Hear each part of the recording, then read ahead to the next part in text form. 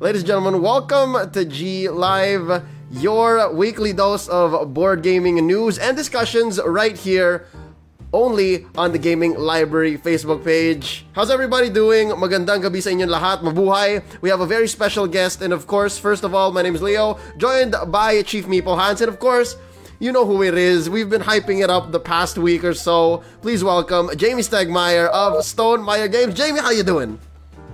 I'm doing great. Thank you so much for that introduction. And we have a lot of people watching. A lot of people have been so excited to have you on. And we've gathered a lot of questions. And we'll be asking you that throughout tonight's show. But first, we need to check in on how you're doing on your side of the world. So tell us about that. How has lockdown been for you? It's been. I'm used to working from home. So that has been really normal for me. It has been just a very weird time, as you guys have experienced too, to be in the middle of a real worldwide pandemic. Mm-hmm. I know a lot of people are very impacted by it. I'm doing my small part by making games that people can hopefully have fun with while they're in self-isolation. But America is not doing too well with the disease right now. So hopefully we'll figure that out soon. Yeah, the rest of the world is just catching up as well, and it's our little things that we do to make the world a better place that we can actually contribute and just keep chugging along, fighting the good fight. Hans, ikaw, how are you doing, man? We're doing great. For the first time, I've seen all of my colleagues in the office back in the office. Oh yeah. So it's a welcome change. We are trying to get back up to speed. In terms of board games, I'm so happy that people are looking for this hobby as an alternative means of entertainment, especially now with parents. It's the first time we were hearing moms and dads saying that they're taking advantage of the time they get to spend with their family at home. For context, Jamie, it's normal for us to travel 2 hours one way to work and back to home. So most of the time when you get off work and you get dinner, you're home by around 8 to 9 p.m. and you're too tired already. So now people don't have to travel far because they work from home, and they see now that they have the opportunity to play with their family, and board games present the right form of both, I guess, fun and learning at the same time. And that's why we're seeing a growth in the community. Yep. And a lot of those games that we're actually moving these days are actually some of your titles. So we'll get to learn more about what Jamie's work is like, and a little bit of a personal insight on one of our favorite designers who's responsible for one of our favorite games for sure, at least my top 3 definitely. But Hans, I will open the floor to you first. Are there any questions you want to ask Jamie, or shall I go ahead to our community before we go to you? I guess one of my first questions would be, if you weren't a board game designer, like what path or career would you have taken? I guess it's really more of a personal insight question rather than just being all about board games. Yeah. I had 2 little careers before this career. For the first 4 years after university, I worked as a project manager at a medical textbook publishing company. I was managing authors and typesetters, and in fact, I think we actually worked with a company in the Philippines at that time. And then after that, I worked as a director of operations at a nonprofit facility at a university here in St. Louis. And so both of those jobs, that was about 10 years of my life. And so I enjoyed doing both of those things. At this point, if I had to stop doing board games today and do something else, I'd probably work in marketing. A lot of my job has become marketing and I kind of say sales, but I enjoy the marketing side more. So that's probably where I would take my career if I could no longer work in the board game. I love it. I think like one of the biggest credits or one of the reputation that I hear from several people in the community is that you're one of the more open and transparent board game designer / publisher. Like you give numbers and thoughts and ideas that normally a company would keep as confidential or secret. So I think that's one of the ways that they feel very connected strongly to you. It's great. That's great to hear. Yeah, I like part of it is I like to process my thoughts in writing and in video, and so I write a lot about entrepreneurship and crowdfunding, and I make videos about games published by other people, designed by other people, and I do that so I can kind of learn from them and process that information. By sharing it with others, I hopefully get to lift up the industry and the community that I love. A wonderful industry to be a part of. Yeah, and I'm pretty sure even if you did have to quit board games right now and you went into marketing, your footprints would still be there, and you would still be affecting the business in some way, given how open you are about it. And that's what I was, just so happy about. We got a few friends in the chat right now, and just want to say hi to Willow, and of course to Ernie and Ivan. If you guys are watching right now, do share the stream. Let everyone know that Jamie is live on G Live with us tonight. And with that, I think we will go to some of our community questions, and a lot of them are from longtime fans of Stonemaier Games. A lot of them are from also newer members of the board gaming community, so we're gonna get a good variety. I'm gonna ask you first, Jamie. You want something about board games, or you want something about you first? Let's do board games. All right, cool. Let's do board games first. Here's one that's a little closer to the designing aspect of the business. This is coming from Sam. She asks, how do you approach randomness in your games? Yeah. In a couple different ways. I love a little bit of like Tapestry is one of our recent games. There's a little bit of dice rolling in Tapestry. I love dice rolling typically when you're always getting something good out of the dice roll. That's one thing I enjoy. I also enjoy where you have, I believe it's output randomness, where you might roll a few dice and then you pick one of those dice. So there's some variability, there's some randomness there, but you're still making a decision.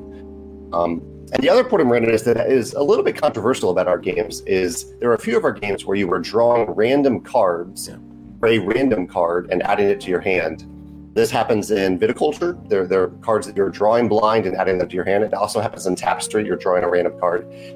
And for me, it's about where the decision point is, where the interesting decision point is. In some games, the decision point might be, okay, when you draw a card, you draw two and you pick one of them.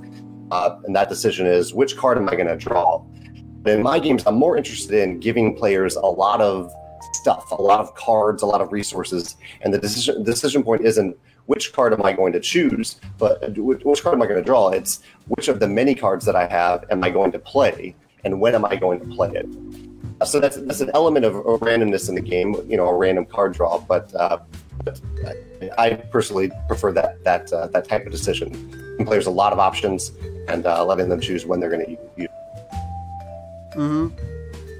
All right. I guess I actually would say more about that if I was of the game design community. But as a player, I actually enjoy it when there's more control over the randomness. And again, a single die roll, that's not too random, especially if you can draw two cards, pick one. That kind of helps with the control output. A couple more questions from Sam, real quick. Can you say anything about Project Sand?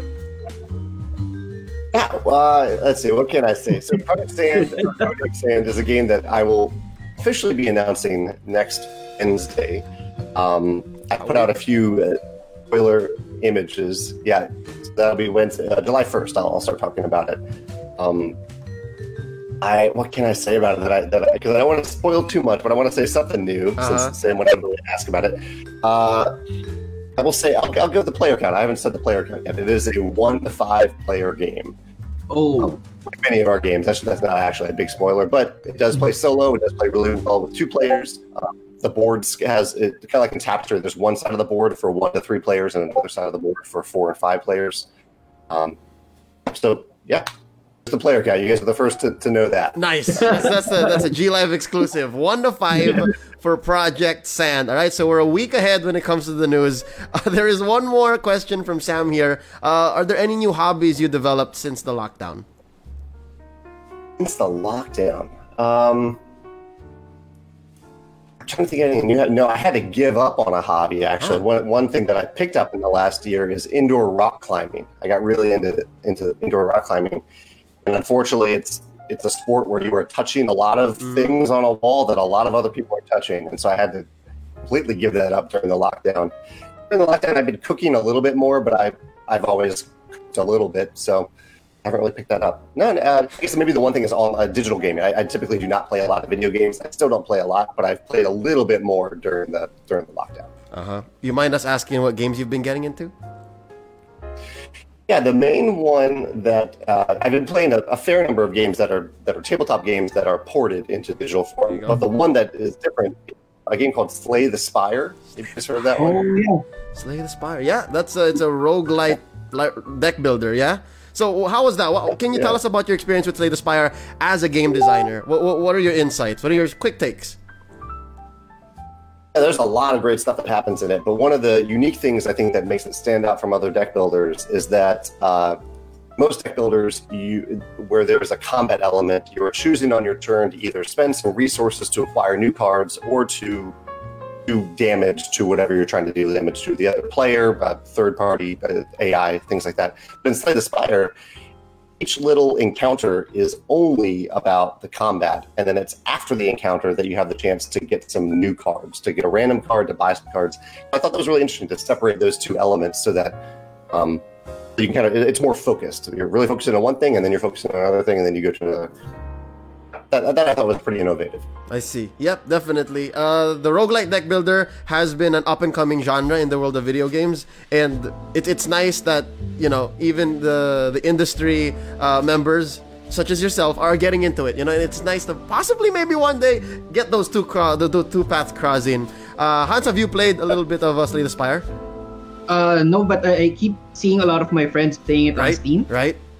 Yeah, and actually, this leads me to one of my other questions. Would you ever consider making a pure digital game in Stonemaier's vision, or would you consider it as a totally separate venture? It would probably be a totally separate venture. That's an interesting question. I would not rule out the possibility. If I was ever designing a tabletop game and I kept running into issues that could be solved by making it digital, might consider it then. I'm glad you asked that, because I'd actually really never thought about that. Every time I run into those constraints, I cut them out and fix them so it works for a tabletop game. But maybe in the future, if I start to realize that there's a lot of stuff for one game, I'll try to give it a digital version. I think it would be a pretty big challenge, because I would need to hire outside developers. I know nothing about programming or developing. Yeah, maybe someday. Yeah, it would be cool. Yeah. I think the results would be surprising, and I'm saying it now, great. All right, because the at least from what I know, the implementations of some of your current games, such as Scythe, and along the way now Wingspan. What was the game that was in beta, Hans? Wingspan. There you go. Right. Yeah. Wingspan. I hear they have great implementations. I've been waiting to pull the trigger on Scythe for the longest time now, and I'm pretty sure this lockdown is just going to pull me over the edge, possibly in the next 48 hours, to just say yes. And I'm looking forward to that first Jamey Stegmaier design that is just natively a video game. But this might be a good question for that thought process, the first video game that you designed from the ground up. Do you have a favorite fictional setting? This one's a personal question. I've always wanted to ask you that. Do you have a favorite fictional setting? Fictional setting. I was thinking about this recently in terms of dystopian fiction. I designed a game called Euphoria, which is set in a dystopian world, but I don't think I'd actually want to live in a dystopian world. Actually, we've been talking about Scythe. I love the world of Scythe. If I could go to a theme park, like a Disney World, but for Scythe, just walk around, and kind of like the new Star Wars amusement parks. I want to go to those someday, just because I want to walk around in that world for a little while. But if I could go to a Scythe world, I would do it in a heartbeat. I think that would be amazing, especially since in Scythe, there is a little bit of war and conflict, but a lot of the setting of Scythe takes place after the war. So you still have these awesome mechs that are around, but they're not actually not worried for your life. Yeah, and I it's not a world too different from ours. It's literally like a what if. Okay. Where do you think you would fit in, Jamie? What do you think? What country would you be part of? What would you be doing? Yeah, I'm part Polish actually. There you go. I'm part Polish, part German, and part Irish, and so there's a German-inspired faction and a Polish-inspired faction. So maybe in one of those two. I'd love to be in one of those mechs, whether I'm an engineer just helping out the mech run, or I'm the driver, the navigator. Any of those roles, I think would be cool. All right. So whenever I play the Polish or the German faction, I will definitely keep that in mind and say, this is the Jamie mech. All right. Nobody touch this. Speaking of the world of Scythe, here's a question from Ben. Do you have a favorite animal companion in the Scythe universe? Do love the bear. Right. The bear finds so much to be hurt. The bear is actually based on a real bear that was in the Polish army. That amazes me too. That they actually, can you imagine in the current world if we had bears in our armies? How amazing that would be. But that was a real thing in the 1920s. So I got to go with the bear. What about you guys? Do you have a favorite animal inside? Hans, you go first.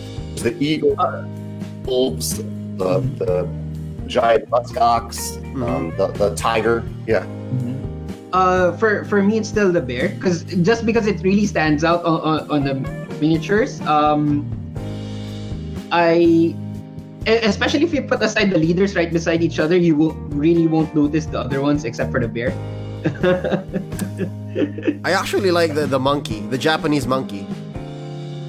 Yeah, that one's so finesse. It's like the perfect companion, you know. I think it's because of all the animal companions. It's the closest to a cat because of the size, right? And it's just a friend, you know. It's a companion. It is what it is. Like, I don't expect it to fight on my behalf. It's a mascot for my army. But that brings me to another question. This one's again from a large group of our community. Actually, they're all wondering about your cat, Jamie. Can you tell us about your cat? He shows up in a lot of the pictures, or is it she? Actually, it's two cats. They're both boys. I'm looking for them. They're not in here right now, but they are. They do. Yeah, I use them as Easter eggs in many of our games. They are inside. They're kind of hard to see inside. They are in one of the encounter cards. Oh, the cards. Okay, and they're doing well. All right, I love it. Oh, your cats are named Biddy and Walter. He is 13 years old, and Walter is around 10 years old. 13. All right. Wow. I love it. Okay, cool. Hans and I are also cat dads. Well, Hans has dogs too, but I have a single cat. His name is Cups. Does Biddy or Walter ever get in like the way of your little components on the board, or are they like, you know, they're chill about it? They mostly know to stay off the table, but like the other day, I was doing a little photo shoot for Codename Sand, and Biddy definitely got on the table, and so there's some photos with him belling the box and rubbing against the game box. We have a question from the community, like, what is Biddy's favorite game? His favorite game? Well, he loves rubber bands, and so I can't think of a game that actually uses a rubber. Like, there are lots of games that have rubber bands in them to like hold the cards together, but any game that has rubber bands in it, he is very excited about it. Do your cats play with rubber bands, or do they have like something like that they're always excited about? In here, they all love the cartons and the boxes. They use it as scratching posts. So, and then at night, they feel like it's like a training circuit. So I have like 5 to 6 cats right now, and they make a lot of noises at night, just jumping around the whole place. I just checked on my little guy. He's asleep. Cops is like a year-old kitten. Well, I don't know if you can call him a kitten, but he's a baby. He's the baby. And he likes anything on the board that stands up. So those first player tokens, anything that's like yay high, he just likes just knocking them over. That's his thing. So yeah, I don't know. I need to train him with board games yet. Here's another question. We're talking about little friends. Oh, here's one of them. Yeah.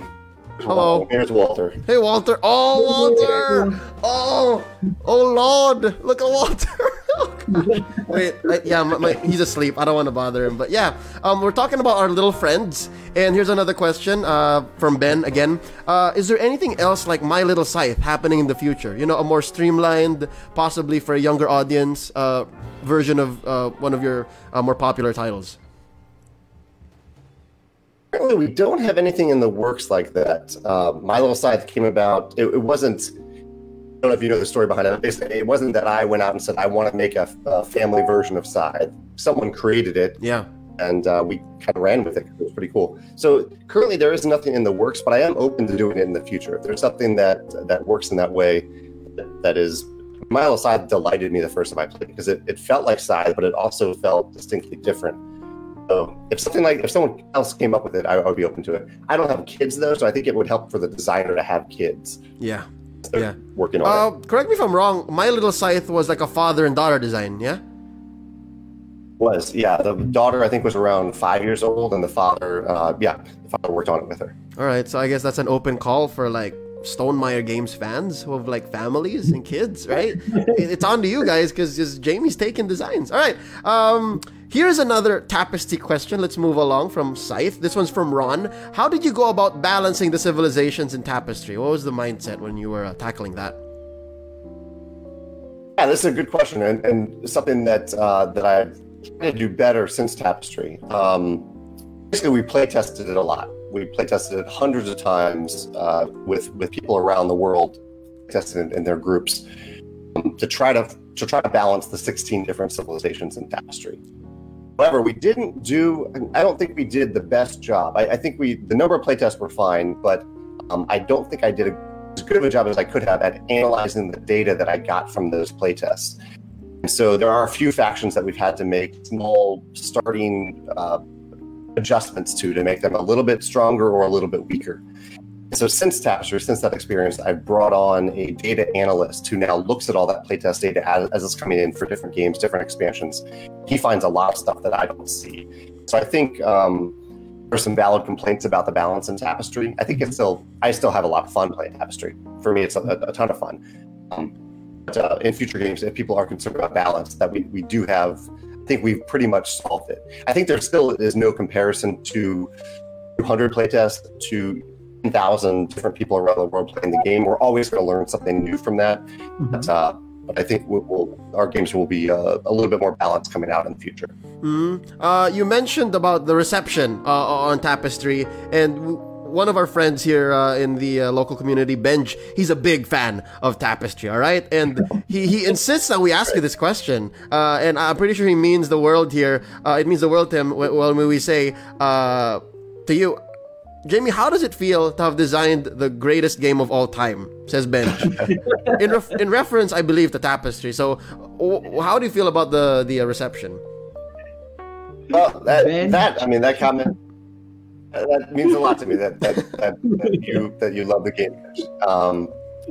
That's why I make games so that other people can have fun playing them. So if you've had a lot of fun playing Tapestry, that really does mean a lot to me. For reals though, are there any plans for Tapestry in the future? Someone was asking actually possible expansions or board game. Video games, an implementation, say, of Tapestry in the works. Both of those are in the works. There will be the expansion is wrapping up production right now. So the first expansion, you can't see it on camera, but it's hidden below all this stuff. I have the final box. It's right there. It's right there. It'll come out later this year. We are working with a digital company to bring it to a full digital version, and we're working with Board Game Arena, so it'll be on Board Game Arena hopefully later this year as well. Nice. And I think that's very necessary. I think a lot of people have their copies of Tapestry, they're locked up at home, and they're raring to go, and a video game implementation would be amazing. Here's a question from Jericho. Ever consider expanding the types of games Stonemaier publishes? A lot of your titles are under the category of strategy, right? And I would agree that there is a certain kind of line that Stonemaier walks, but any plans of, opening up in the future? No plans. I mean, we've kind of... centered ourselves around the idea of what I describe as event games, the main game of a game night. So we don't really make filler games that play in 10 to 20 minutes. I love filler games, and we don't make them. We also don't really make party games that play in that short amount of time, and we also don't make games that play like 3 to 4 hours, like big, giant, epic games. Aim for those games that play in around an hour or two. And most of them are strategy games with that are Euro games. Those are the types of games that I gravitate towards. So I think we'll probably stick with that. There's always the chance that we'll get a game submission from another designer, or maybe I'll have an idea that falls a little bit outside of that category. But I don't think we're going to veer too far away from it. Mm-hmm. All right. Will you ever see the roll and write game that you design into a pure physical product? It wasn't. Yes, I designed a game called Rolling Realms at the beginning of the pandemic so that I could play up an infinitely scaling roll and write game with people from around the world. And that's been a lot of fun. I didn't design it with the intent of publishing it. It has been received fairly well, and I don't think it would be expensive to publish. So it's something that I have priced out and am considering making. But I don't know. I don't know yet. But maybe. All right. There's an actual thing. Leuven here has a question from the chat. Leuven asks, what's the hardest game mechanic for you to pull off? Like, speaking from your experience or looking at what the industry is currently trying to go for, what's the hardest game mechanic to pull off? Well, with Scythe, we were talking a little bit about Scythe, and this happened in Tapestry a little bit too. Combat, to me, is very, very difficult to design. I went through 20 to 25 different versions of combat in Scythe until I came up with one that I was very happy with. But it's just very tough to balance combat to make you feel like you're making interesting decisions, but still have maybe some elements of randomness and variability. You need combat to be incentivized so that I feel there's a reason for me to attack you at a certain point, and there's also reasons for you to actually put up a defense if I attack you. Also, that if I do take an attacking strategy, that I just don't do it constantly all over the board and ruin the game for everybody else. All of that is really tough to balance. I would say combat is probably the most difficult mechanism for me to design. All right. From difficult to something that's desirable, is there a game mechanic that you would like to work on in the future? You've had your fair share of, again, Euro games, worker placement, might they be, engine building. Is there a mechanic that you're raring to go at? One of my favorite mechanisms is I cut you choose, or I price you choose. Mm-hmm. It's found in Castles of Magic and Ludwig has the I price you choose. A lot of other games have I cut you choose. I love that mechanism, and I don't think I've put it in any of my games that even just a small card or anything like that. So I'd love to design a game around that mechanism. Isle of Skye also has a Love Isle of Skye. All right. Do you have any bets on who will win Spiel des Jahres or Kenner Spiel this year? I love cartographers. I really, really love cartographers. Nice. But I haven't played The Crew, and I have a feeling, just from what I've heard about it and what I know that the judges seem to like, I have a feeling The Crew will win it. We'll see. Have you guys played either of those games, The Crew or Cartographers? I think there's the Counterspiel nominees. I play Cartographers? Yeah. It's one of the titles that a lot of our teams have been really pushing for. We've been pushing roll and write as a big category because it's a lot of times the easiest category to introduce. Like, we just tell parents it's bingo and something to get them really hooked up. And Cartographers is one of the banner games that our team has done their research on, and they're saying that this is one of the games that we should really promote. So that's why I had my eyes on Rolling Realms. I'll send you a copy of it. Rolling Realms. We'll see how it goes. The Jamie Stegmaier roll and write. Please make it happen.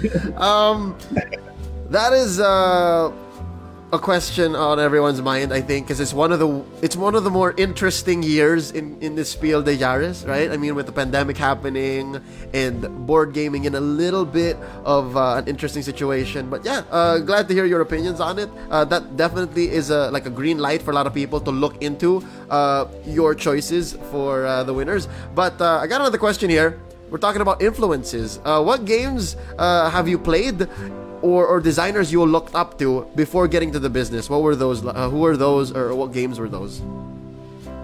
One of the games that really got me into the hobby as an adult was Agricola. So Uwe Rosenberg, starting with Agricola and ranging through a number of his games. I love A Feast for Odin, love Ora et Labora. Sounds like you're a fan too, Hans. Yes. I love his work. And also Rob Daviau. Rob Daviau is a designer who does so many innovative things, amazing storytelling. He's the guy that designs many of the legacy games, Risk Legacy, Pandemic Legacy. I haven't played Betrayal Legacy yet, but he is a fascinating designer to follow. So I love their work. They're both very inspiring to me. Do you have a favorite Uwe Rosenberg game? Agricola. I mean, it's one of those games that I play constantly until like 4 a.m. and to the point that I've memorized a lot of the cards. But I guess in terms of business, like it has taught me one of the most meaningful lessons that I've ever learned, which is the difference from -1 to 1 is actually 2. It's not just 1. Like you always think it's just one space, but really it's about 2. And that's why, like, when you run your business, you always have to consider more on your cash outflows and your expenses, because those are a lot harder to just versus increasing sales. So that's one of the things that I've really validated my admiration for Agricola and Le Havre and all of his other games. I would say Agricola too. Like that would be for a different reason though. Like I swear I thought Hans was gonna say, remember to feed your people. I thought that was the lesson. I mean, a lot of people say that's a stressful part of Agricola. It's like, because it's a negative player experience, right? Like, oh no, I forgot to feed my people.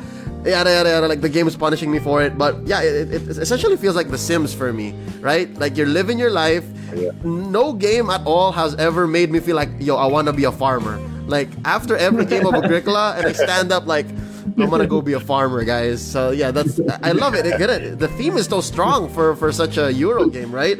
And it's such an earlier design, at least in the industry. But yeah, Hans, I think we're about to wrap up tonight, but I think you have one more big question here for Jamie, right? And it's a little bit more on the business side. Yes. So Jamie, I guess this is like one of the trends that a lot of people in the community follow. A lot of people notice that, hey, this company is acquiring this company. Indie Boards and Cards and Stronghold merged to become a bigger company, and they've seen that it is a trend where people, do it because of financial reasons and stability reasons, I would say, more for the long run. And this is something you can opt not to answer if you feel you're not ready for it. But have you ever considered that in the future you might merge or be acquired from a business point of view for Stonemaier Games? Have had it's a good question to answer. We did have a few years ago. I never even thought that a company would want to acquire Stonemaier Games, and then a company did approach us around 4 years ago, so I started. It wasn't something that ended up working out, but it was something I started to think about after that. I think the terms under which I would ever consider it, if we could continue to operate independently, adding value to whatever the bigger company is, but operate pretty much as we currently do. Because I really enjoy the freedom that I currently have in terms of the decisions that I make as a company. And I think our people who like our products and are fans of Stonemaier Games like us having that independence and that fluidity. If we were able to retain that, it is something that I would consider in the future, but it isn't something that I actively pursue. We have a great of shareholders that support Stonemaier Games and that have invested in Stonemaier Games as individual people,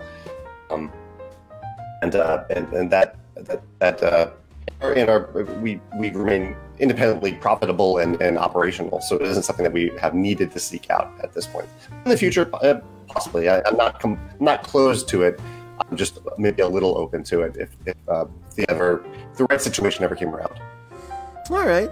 Okay, cool. So, to close up tonight's quick interview, thank you again, Jamie, for putting some time away for us here at the Gaming Library. I have a fast talk segment for you that I prepared just literally on the fly, and all you gotta do is answer the question with one choice of those presented to you. All right, it's either one or the other, and then we'll go about it. I got a handful. You ready? Do it. All right, cool. This, guys, is your last call for questions for Jamie while we do this little segment here. Hope you have fun. And again, put them in the chat if you have any more questions. All right, ready, Jamie? Here we go. First or second player? Second. Left or right? I'll go with right. Larger player count, smaller player count? Lately, smaller player count because of the pandemic. Mountains or the beach? Ooh. Go with mountains. All right, spicy or sweet? Dice or cards? Ooh. Love rolling dice. All right, dragons or krakens? Wine or beer? Beer, yeah? Yeah, I like hard cider the best. All right. The Beatles or Queen? Queen, I think. I like both the music, but I'll go with Queen. All right. And this is going to be the last question. Spring or summer? Go with spring. The U.S. or my area, spring is pretty rainy, but it's not too hot. It gets pretty hot here in the summer. All right. I like asking about seasons because in the Philippines we barely have any. It's usually just really hot or rainy. So just like asking about what spring is like because we just don't know the difference. But ladies and gentlemen, once more, Jamie Stegmaier from Stonemaier Games again. One of our most favorite designers of all time. Again, if you have any more questions, we'll try to get him the next time. And do let us know who else you'd like to see on G Live. But Jamie, before we let you go, anything you'd like to say to your fans here in the Philippines? And where can we catch you next? Yeah, to any of our fans in the Philippines, thank you so much for playing our games. That really does, the Ben's comment earlier about enjoying Tapestry, that really does mean a lot to me. So thank you for playing our games. And if you want to find out more about Stonemaier Games, everything is on our website, StoneMaierGames.com. You can find my Instagram there, Facebook, Twitter, the different places that I post, at YouTube. So StoneMaierGames.com. All right. Hans, before we close up, any last few words here? Get your for everyone looking for Wingspan, we're still waiting for the restock. But definitely watch out for Tapestry and the expansion. I know a lot of people are super addicted to Tapestry, and hopefully everyone cheer for Rolling Realms so that Jamie brings it to life. Just ask for it. Just ask for it, guys. Just bother him on social media. All right. After this recording, this stream, I'm gonna go on Twitter and just ask for it. All right. Hashtag Rolling Realms. Make it happen. All right. With that being said, ladies and gentlemen, thank you all so much for joining us on tonight's G Live. Once again, Jamie, this means the world to us. Thank you, and you take care. All right. Yeah, guys. Thank you. Good night. Bye. See you guys next week. Guys, take care. See ya.